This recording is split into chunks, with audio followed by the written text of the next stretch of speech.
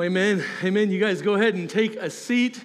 It is finally, in my mind, the Christmas season. I know some of you started getting your peppermint lattes in October, but it is the Christmas season now, and that means Advent. If you're new to the Christian life, or if you just didn't grow up in a tradition that talks about Advent, Advent is this idea of preparing your heart and your mind for the coming of the Lord. There's something good about this that happens in our minds as we prepare for December 25th, and we're gonna do that over the next couple weeks by looking at one passage of Scripture in Isaiah chapter 9. Isaiah chapter 9, if you have a Bible, meet me there. We're going to be there for the next couple weeks, so you can mark your place there, and we'll remain in that passage. We're going to look at the names of God in Isaiah chapter 9. If you didn't know, names are significant. How many of you guys have kids? Anybody? When you decided that you were going to name your kid, it was an incredibly difficult thing, I would imagine. You know, when we had our first kid, I remember we named her Emma, and at that time, Emma wasn't a super popular name. Come to find out, the very next year, it's the most popular name in the world, and everybody named their kid Emma. But we decided that we wanted to do something with all of their names that had some biblical significance to it. So we wrestled really hard with their names. One, Emma, is Emma Marie. If you think Mary in French, we like that, sounded better. And then you had Addison Grace. We love the name Grace. In Greek, it's the word charis, and we really thought about naming her Charis, but we had a friend that decided to take that ahead of time, so we couldn't go there. And then we had Elliot James. Elliot is the transliteration of the word God, or El, which is, I think, Elohim. It's the word God, or Elijah, actually. And then Keller. Keller is named after the Yoda himself, Tim Keller. If you didn't know this, my name is William Alexander Lowe. Like, personally, I think it's a pretty strong name. I think it was a really great name, but somewhere along the lines, my parents decided that they were going to go with Billy. They went with, from sophisticated, you should be a king, to hillbilly overnight. And it shaped who I am. Think about other names. When I name a name, what comes to your mind? When I say Martin Luther King Jr., what comes to your mind? See, that name resonates with you. It's so powerful that every single city in the United States of America has a road named after him. And Martin Luther King Jr., if you didn't know this, MLK's real name isn't Martin Luther. He is named after Martin Luther, the great reformer. His name carries significance. When you say his name, you think hero, you think civil rights. How about Tiger Woods? With a name like that, he better have been the GOAT. Because could you imagine if he wasn't good and he had to walk around with the name Tiger? Right? His name mattered. How about Hitler or Judas? You don't see people lining up to name their kids Adolf because his name matters and it has significance to it. Matter of fact, I decided that I was going to look on the internet at some of the craziest names out there, because some of you are going to regret the names that you named your kids one day. Michael Jackson named his kid Spoon, if you didn't know. Here's my favorite one. Somebody named their kid Samsung. Or how about Chris P. Bacon? Maybe my favorite one of all times is Mo Lester. Yeah, right. Oh. The names that you are given are significant, and what I want to show you is that God is really intentional with names. So he gives you several of them to talk about when you talk about Jesus. So grab your Bible again, Isaiah chapter 9, and let's explore this amazing passage, all right? Verse 2, here's what it says. The people who walked in darkness have seen a great light, and those who dwell in the land of deep darkness, on them has light shone. The nation of Israel had walked away from God, okay? And it had become pretty dark. If you didn't know this, and I don't have time to get into the history, but the nation of Israel had 2 civil wars, and it had broken out into 2 kingdoms. You had 10 kingdoms in the north called Israel, and then you had 2 kingdoms in the south called Judah, okay? During that time, the northern kingdom, who they're referring to here, had started to walk in deep darkness. Maybe you've been there.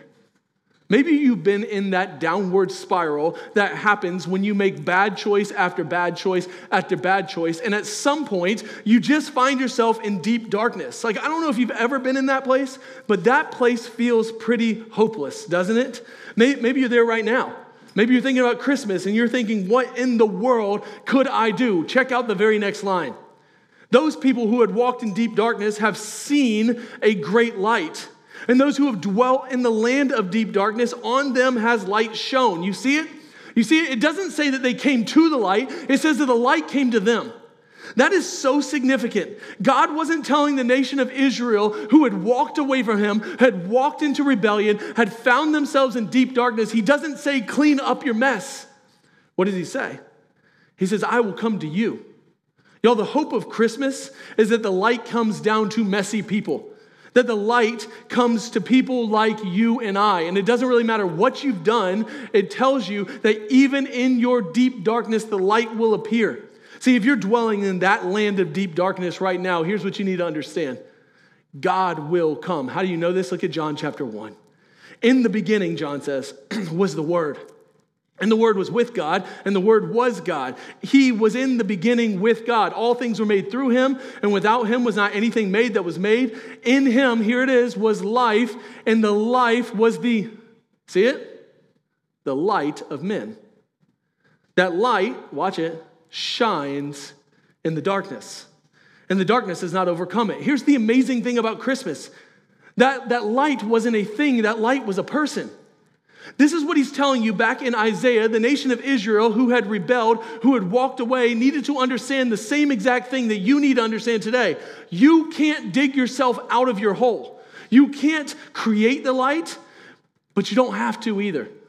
See, this is the beauty. Hope came from outside. That's what you see in Isaiah chapter 9. It came from outside, and you need to understand that that hope wasn't a thing. That hope was a person, and that person came to overcome darkness, and darkness cannot overcome it. Did you know that in ancient times, December 25th, which a lot of scholars actually believe would have been the exact day that Jesus was born, and in ancient times, December 25th was known as the darkest day of the year. And I find it to be absolutely amazing that the day that we celebrate the birth of our Savior is the time when antiquity would tell you was the darkest day of the year. You know those Christmas trees that you have in your house? You ever think about what they represent? They're not just some cute little tree that we put up. They're the light of the world hung on the tree. That's what you should look at every time you go downstairs, is that your Lord and Savior, the light of the world, hung himself on a tree, and you celebrate his birth every single year by looking at this tree that should be the epicenter of your house. You see, what you find here is that if you are living in deep darkness, be reminded that the light of the world came into your darkness to die in your place so that you can find hope in him. Now check out verse 1. I skipped that, but let's go back to it. But there will be no gloom for her who is in deep anguish. In the former times, he brought into contempt the land of Zebulun and the land of Naphtali. But in the latter time, he has shown the glorious way of the sea, the land beyond the Jordan, Galilee of the nations. Last February, I had the opportunity to go stand in this exact site in the northern part of Israel. What you have is you have this mountain range that sits right here, and on one side of it is the Mediterranean Sea, and then on the other side of it is this beautiful green and lush valley called the Valley of Armageddon. And in that valley, historians would tell you there's been more bloodshed in that valley than any other place in human history. See, you had this road that traveled through this Valley of Armageddon that was in this fertile crescent where people would fight over this land. This is the land of deep darkness. Everything that could have gone wrong happened in this place. Now think about this. Jesus was born in Galilee. Now, in Bethlehem, he lived in Galilee. Like, we get that, like, just so nobody emails me later. But that was in the land of Zebulun and Naphtali. In this place, this obscure place in the north, deep darkness, the light was shown to them first. It's not an accident. That God is trying to show you something beautiful and significant here. God doesn't come to the religious. He comes to the needy. He comes to the broken. He has come to those who are in deep darkness who needed a Savior. That's what he's telling them. Even though you got yourself into this mess, I will come and fix it. Notice in verse 3, every single pronoun here is about what God does, not about what they did.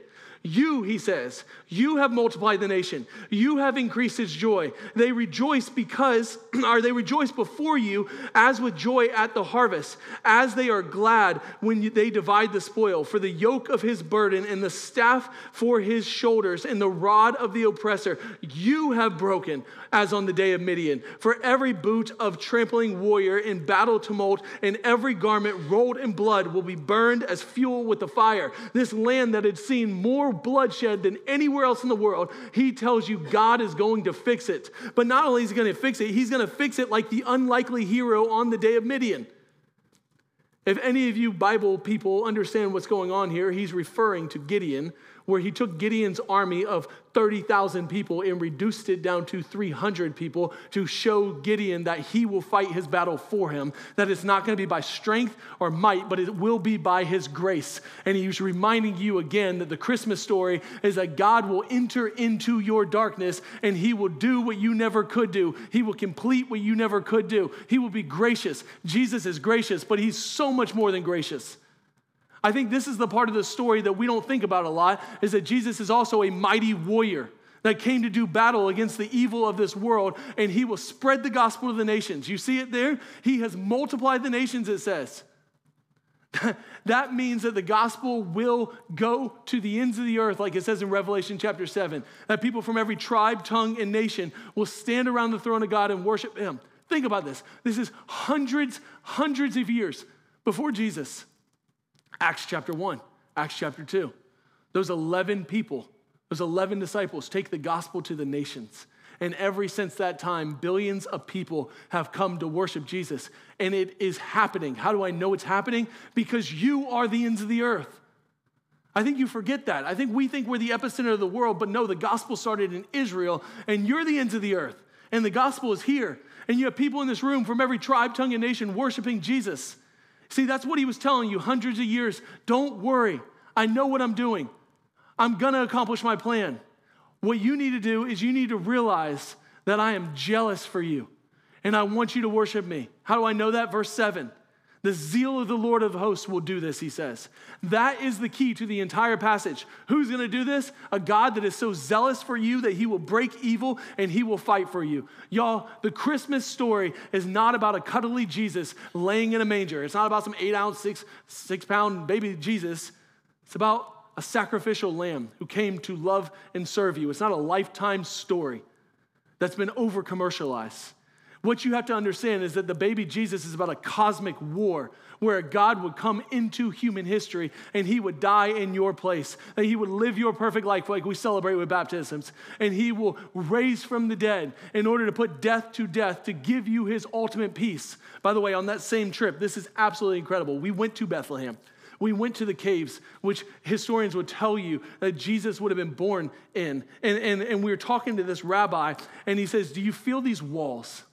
And we're in the cave, and the cave is where the sheep with the shepherds would have lived. He says, you see how sharp those walls are? He says, listen, here's what they would do. They would wrap the sheep in swaddling cloth so that they didn't take and hit the walls and get scratches on them so that they would be perfect for sacrifice. You realize in the Bible, there's only 2 times in the entire Bible that the verbs to be laid down and wrapped up are put together. It's at Jesus' birth, and it's at his resurrection, at his death. See, here's what's going on here. It's the most beautiful picture ever. Jesus would become the Lamb of God made for sacrifice. That they would wrap up so that he could live your perfect life and he could become your sacrificial lamb. That is grace. He is the Lamb of God. But don't get confused. He's also the Lion of Judah. And I don't know about you, but lions aren't cute, cuddly cats. Lions are ferocious beasts who come to do war against whatever gets in their way. Me and my son, it might be a little morbid, but our favorite show is Africa's Deadliest. And we watch it like every night. And that's like the show where you get to see all the kills. Y'all, lions are the bomb. All right? Anything that gets in their way, they destroy. That's what Jesus is. He is your Lamb of God that was sacrificed for you, but he is the Lion of Judah. When he comes back one day, he is going to do war against the darkness of this world. See, the answer to your future hope is not in your might or strength, but it is in his grace.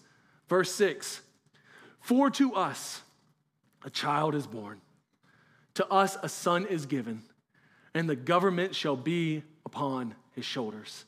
In this one verse, you see one of the most incredible pieces of theology in the entire world. You see both the humanity of Christ and the deity of Christ. And both are absolutely necessary. Let me show it to you. For unto us a child is born. That is his humanity. Jesus himself was a human born into this world. He was fully man. And that's really important because Jesus being fully man means that he could absorb everything that you've ever done, and he understands. He was tempted in every way that you and I have been tempted, and yet did not succumb to those temptations. Has it ever occurred to you that Jesus is the only human being that has ever existed that existed before he was born? He came into this world as a person. Unto us a child is born, but check out the next statement. To us a son is given. You see the construction of this statement? He was given. John 3:16. You ever think about that? For God so loved the world that he gave his only begotten son. This tells you that he came from outside. So because he was given, he is fully God. He is fully man and he's fully God. He has eternally existed. He existed before time. Jesus is the only human being that has ever existed before time, but not only was he tempted in every way, as a human being would be, but he never succumbed. He was perfect and sinless in every way, doing what you could never do. He is fully God. Like the old Christmas hymn, Hark the Herald Angels Sing, if you didn't know what these words mean, veiled in flesh the Godhead see, hail incarnate deity, pleased as man with man to dwell, Jesus our Emmanuel. God with us, God in the flesh. In case you didn't know this, the governments of this world, like it says, will bow down to this king. That means that this king doesn't sit in the Oval Office of the White House. This king sits in the heavenly throne, and he rules the world. See, this king didn't come as a mighty warrior or a bully. He came as a child made for sacrifice. He came as a humble, innocent being so that he could do what you and I could never do. He would win the world's affections by laying down his life for you. And in his name shall be called Wonderful Counselor, Mighty God, Everlasting Father, Prince of Peace. Of the increase of his government and of peace, there will be no end on the throne of David and over his kingdom, to establish it and to uphold it with justice and with righteousness from this time forth and forevermore. For the zeal of the Lord of hosts will do this. Let's slow down over the next several weeks and let's look at the different names of Jesus.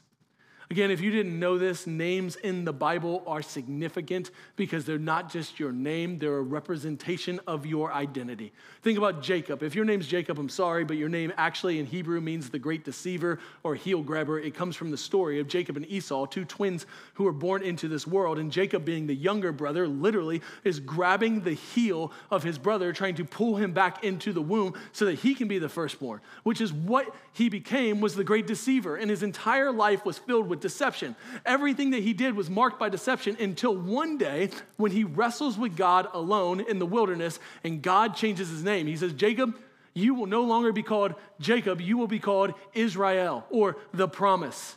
See, think about in the New Testament.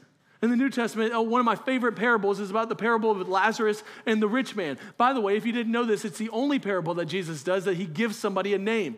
And what's fascinating to me is that person that's named is the poor guy who goes to heaven, and it's almost as if the rich guy who goes to hell loses his identity. His name was significant. Or how about this? How about Jesus himself? When Moses is wandering and he says, God, what shall I tell people your name is? He says, tell them my name is Ego Eimi, which is the Greek construction of I am. I am the great I am. Do you know why the Pharisees killed Jesus? Not because of the claims he made, but whenever they asked him, what is your name? He tells them, I am, and they fall to the ground. And then from that point forward, they want to kill him because he's claiming to be God. Philippians chapter 2 tells you that in the name of Jesus, every knee in heaven and on earth will bow. You see, names matter. Abram gets a new name with a promise. His name is Abraham. You see it all the way through the scriptures. Names matter. And y'all, what you get here is God telling you that there are 4 characteristic names about Jesus that you should relate to him by. Wonderful Counselor, Mighty God, Everlasting Father, and Prince of Peace. So let's talk about Wonderful Counselor. Wonderful Counselor is two Hebrew words that when you combine them have significance. Wonderful means something like beyond understanding, like so wonderful that words cannot describe. Counselor means like a guide or a friend, but this is significant. Not just a guide or a friend, but a guide or a friend who sits in a position of authority to speak into your life. Think about those two things together. Wonderful Counselor. It means that Jesus did something so amazing, so astounding, so beyond words that he's wonderful. Too wonderful for words. And yet, because he did that, he now has the authority to speak into your lives. Y'all, that's what the Christmas story is all about. It is so wonderful that it is hard to describe that the God who hung the stars in the sky broke the silence of this world after 400 years by speaking to a child named Mary and telling you, a child is born, a son is given, and you shall call his name Emmanuel. Think about the storyline of the Bible, that this son would be born and would live in Galilee in deep darkness. See, in the beginning, if you look at your Bible, these 66 books written over the course of thousands of years by multiple different authors, some of which had never met each other, nor were they contemporaries, were telling one complete story. And the compilation of this Bible, these 66 books, have a meta-narrative, meaning that these 66 books, although are single books, when you put them together, tell one of the most amazing storylines ever told. In the beginning, Genesis chapter 1 and 2, God created. But he didn't just create, he created you in his image, the Imago Dei, in order for you to be in perfect relationship with him. Relationship is at the center point of the Bible. So what does God do? He takes Adam and Eve, the first two human beings, and he says, hey, I want to give you a choice. I want you to choose whether you want to follow me or follow yourselves.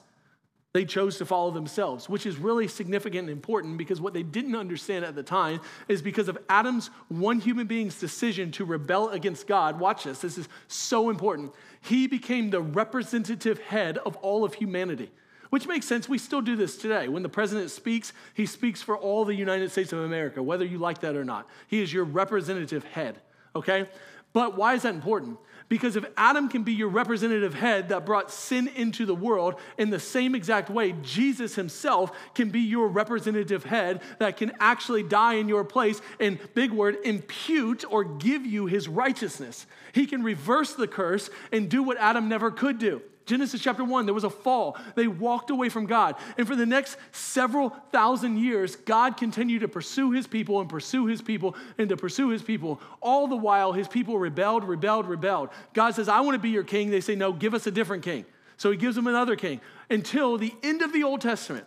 And if you didn't know this, between your last book of the Old Testament and the book of Matthew, there's 400 years of silence. And after 400 years of silence, that baby came for sacrifice, broke into the world, and he doesn't chase after you anymore. He does what you never could do in your place. All the while, one day God is going to come back, and he is going to wipe away every tear from your eyes, and he is going to put death to death. The inauguration of his kingdom started with a baby. I don't know if you understand this or not, but that is the most wonderful story ever told. And it's wonderful because it's true. I love this. Maybe one of the books that has shaped my thinking more than anything recently is a book written by a guy named Tom Holland, not Spider-Man, but the historian from Oxford University who is not a Christian, that basically says that you cannot understand the world without Jesus. He wrote a book called Dominion. If you're into like 1,500-page books that are really boring and really academic, that book will change your life. It's the most significant moment in human history. And yet it's so simple and so magnificent that most of us can't wrap our heads around it. Because think about what Christmas says about you. Watch this. Christmas says you are so bad that Jesus had to die for you, and yet so loved that he wanted to die for you.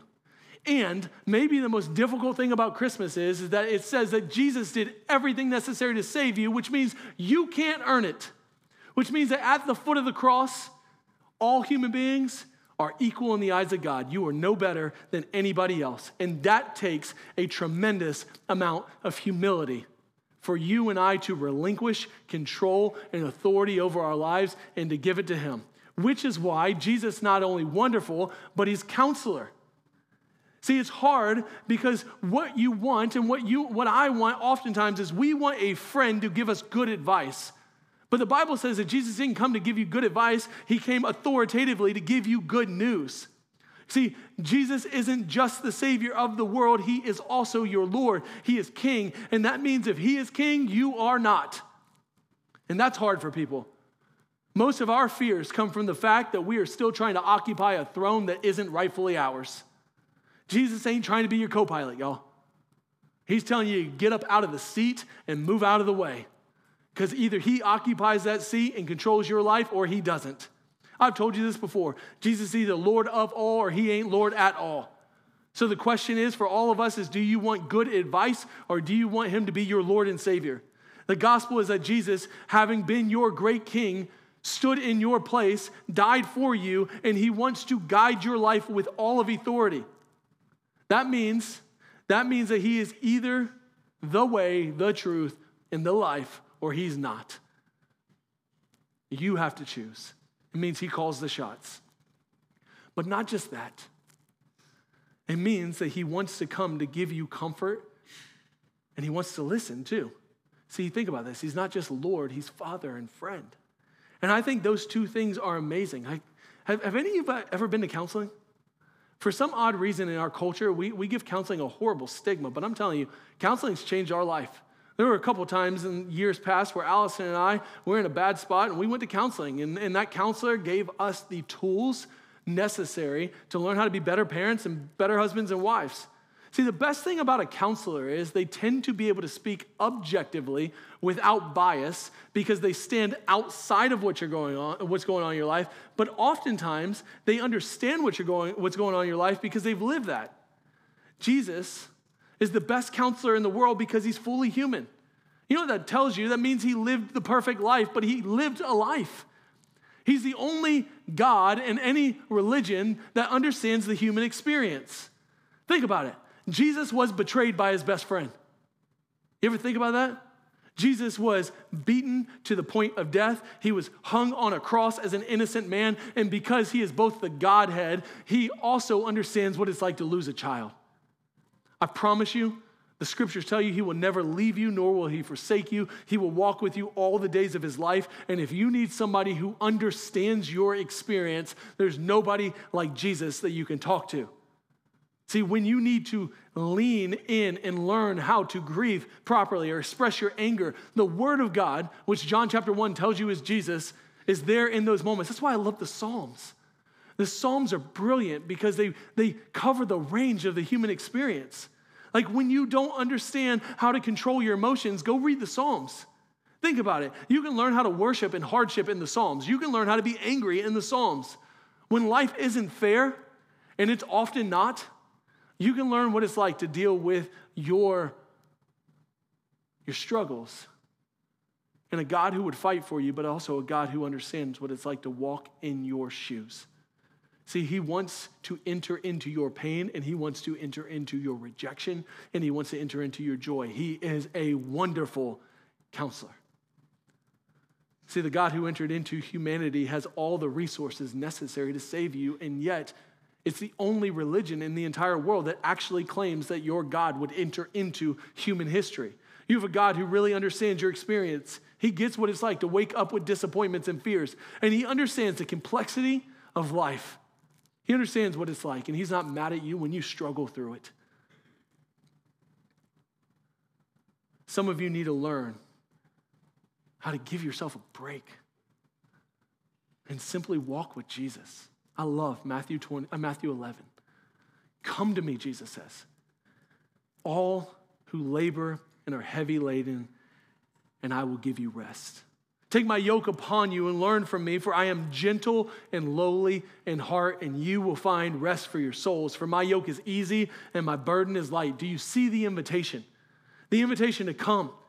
It's not an accident that the very first name that God tells you to relate to Jesus with is Wonderful Counselor. He wants to listen to you. He wants you to come.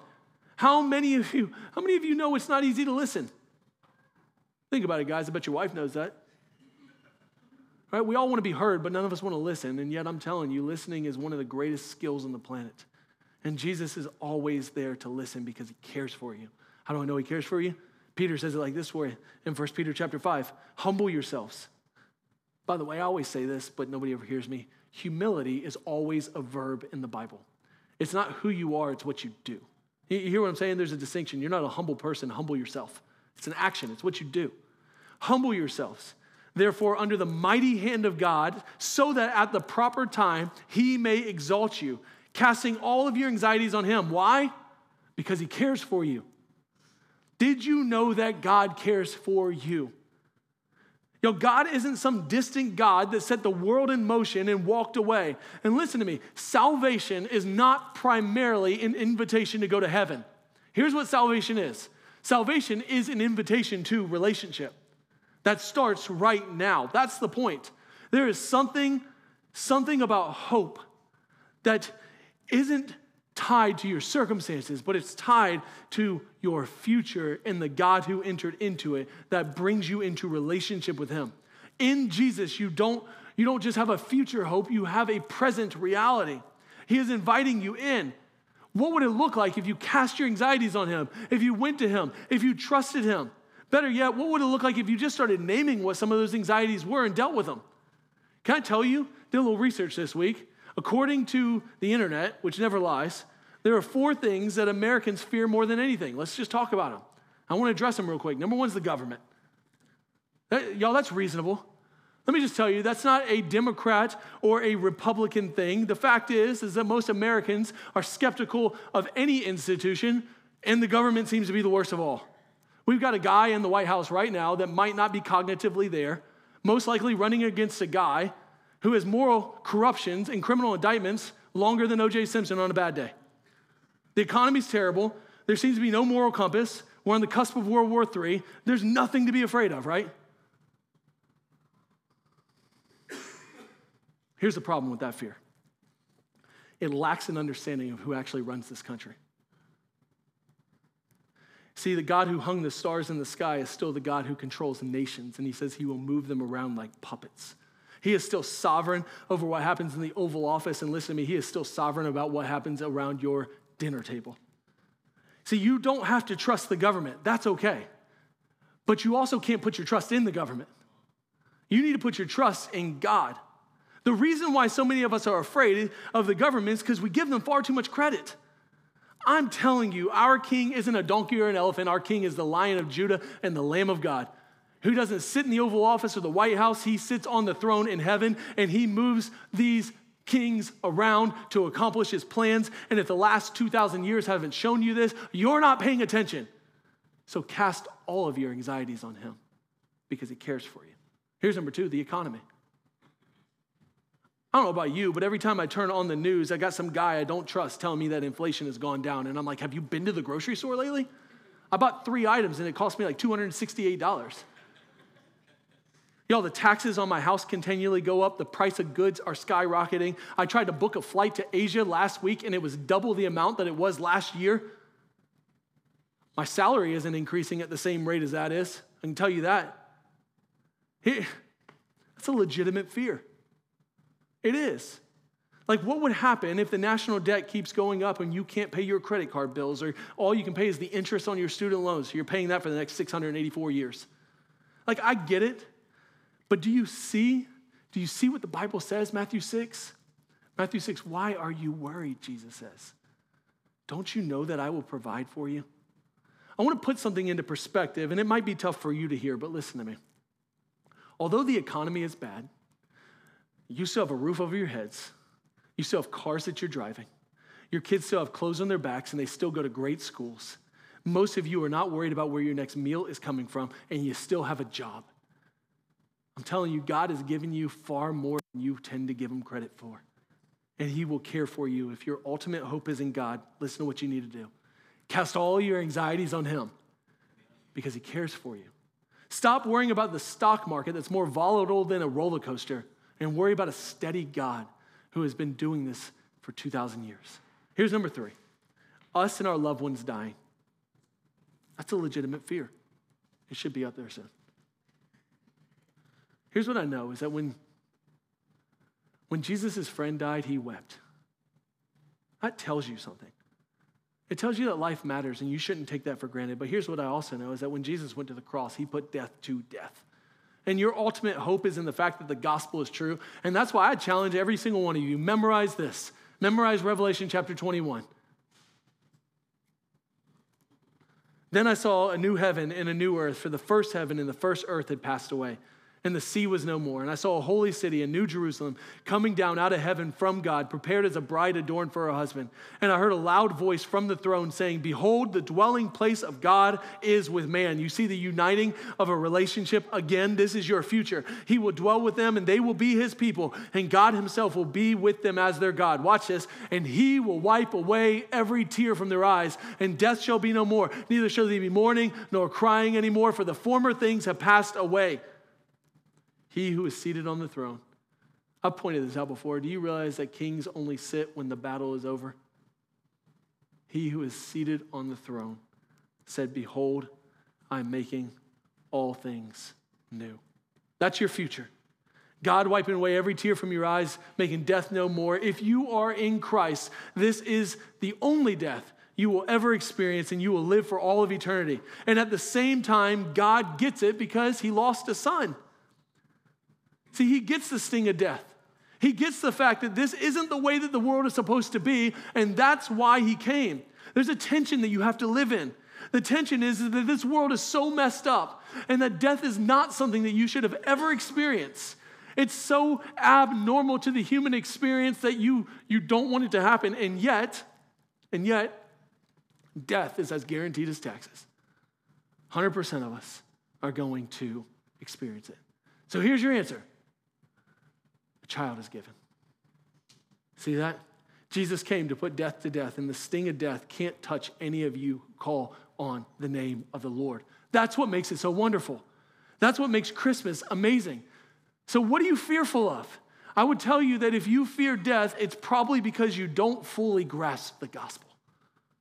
Here's number 4. Elves. According to research, the average American has an irrational fear of Oompa Loompas and elves. Actually, Harvard Business would tell you that is a combination between the green colors and the creepy songs that they sing that makes every American want to crawl into a hole and die. That's not true.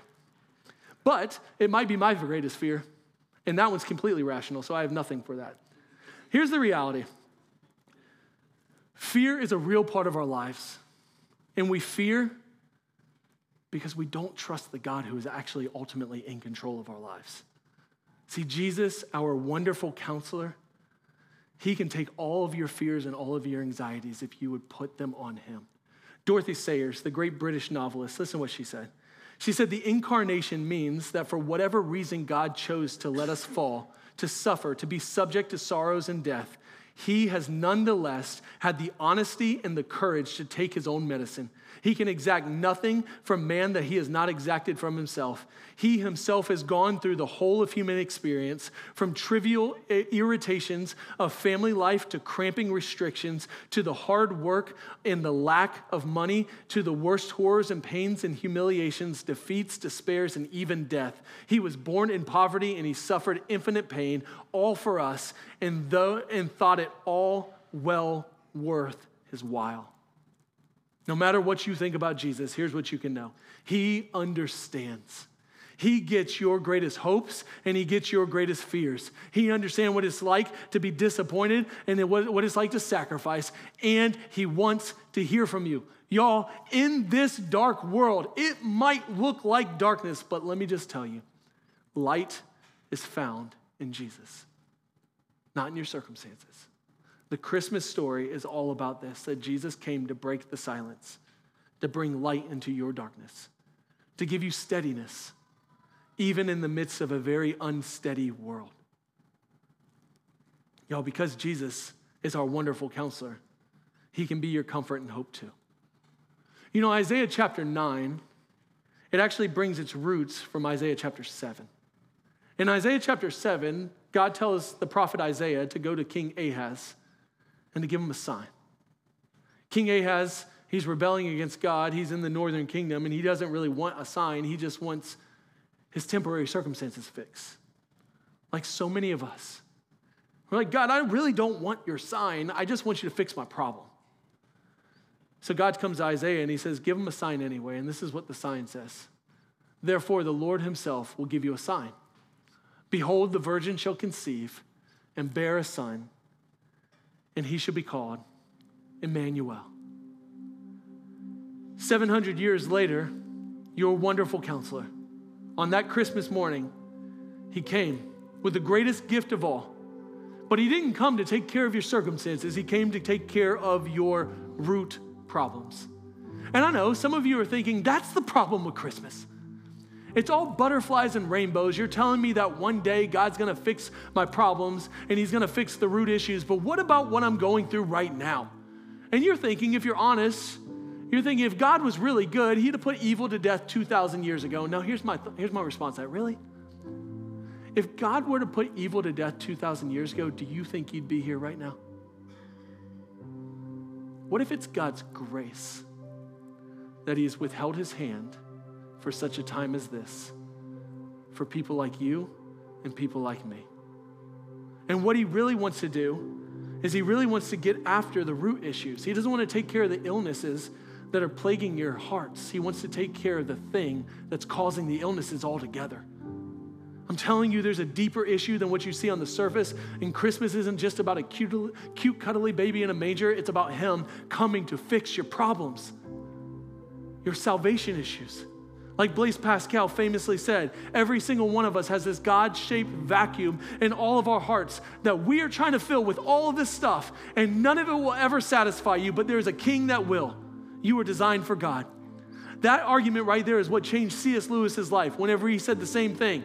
He says, if you find in yourself a desire that nothing in this world can satisfy, the only logical explanation is that you were made for another world. You were. And it's wonderful. And Christmas is about filling that hole with the perfect shaped baby who would live your perfect life in your place, die your death in your place, and give you new life. See, we all have a common problem named sin, but we all have a common Savior named Jesus. And it is so wonderful. Christmas is an invitation to come back home, to receive a name that is greater than any name that you can achieve on your own. He's your wonderful counselor that has invited you in to an eternal relationship. Let me pray for you. Thank you. Thank you for the gospel. That Jesus, you are wonderful and mighty and sovereign. You never left us, nor did you forsake us. You knew us in our mother's womb. God, and you had a plan set in motion before the time began to redeem your people. So Lord, I pray that during this Advent season, as we prepare our hearts and our minds for what's to come, that we wouldn't miss the obvious truth that's right in front of us. That a baby set in a manger 2,000 years ago not only changed human history, but can change our reality. Help us to worship you, Jesus, to live for you because you died for us. In Jesus' name, amen.